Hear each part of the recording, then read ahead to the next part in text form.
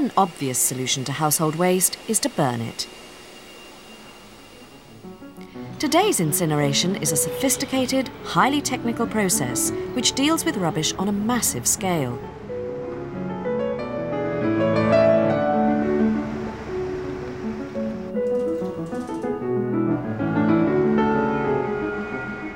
Each 5-tonne grab load holds the equivalent to 5 households' waste per year.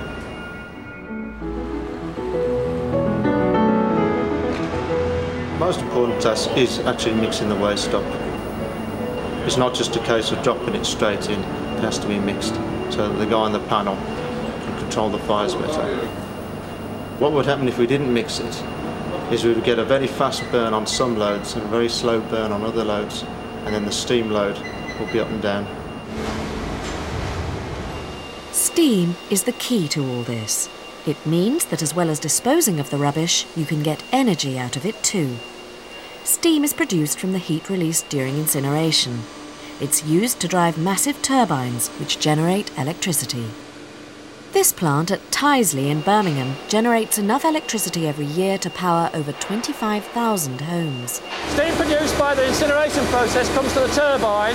The turbine drives a generator which produces between 28 and 30 megawatts, which is then fed into the local electricity network. In effect, it's a power station fueled by waste.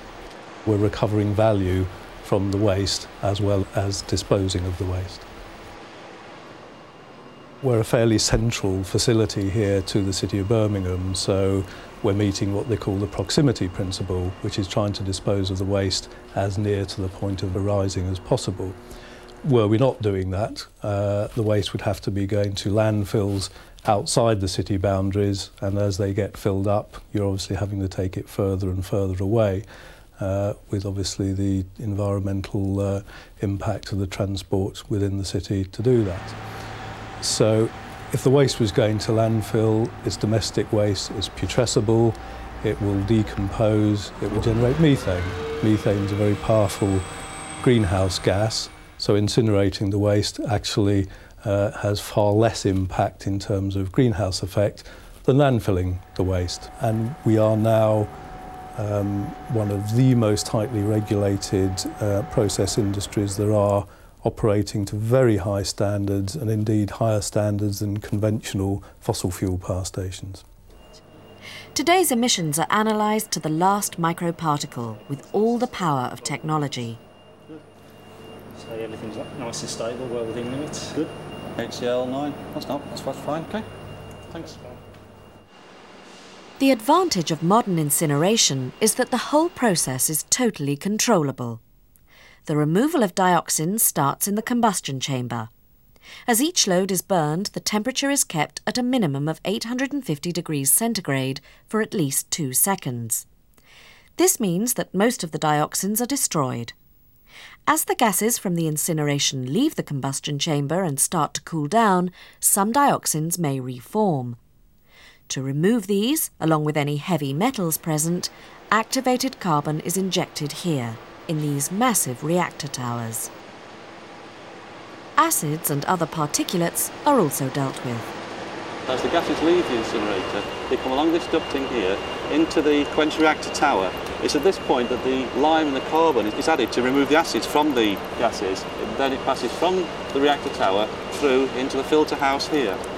And this is to remove the dust and particulates from the gases before they're released through the ducting there and into the chimney. So when it gets to the chimney, it's clean, it's okay to release into the atmosphere? Yes, all the acids have been removed, all the particulates have been removed, and as you move up the chimney you can see at the point there we have a continuous emissions monitoring which checks to make sure that there are no releases to atmosphere, and then it passes up the chimney and look, you can see there's no visible plume.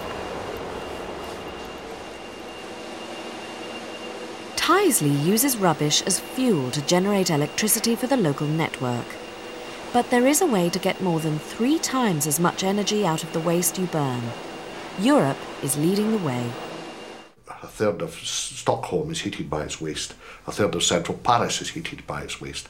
Practically every major city, and quite a lot of small ones too, in the continent and in Scandinavia have district heating plants where they generate electricity and steam or hot water for heating. District heating is gradually gaining currency in Britain. In Sheffield, the hot water produced by the local incinerator is piped all over the city to provide cheap heating for public buildings and homes. Local participation is important. For district heating to be economically viable, a large number of institutions in the community have to sign up for it. But once this hurdle is overcome, public opinion tends to be very positive, especially if the community gets something out of it. This sports centre in Sheffield was designed specifically to tap into the growing network of district heating pipes in the city centre. So for the relatively small price of laying a few pipes in the ground, the infrastructure for a whole new system of green heating can be set up.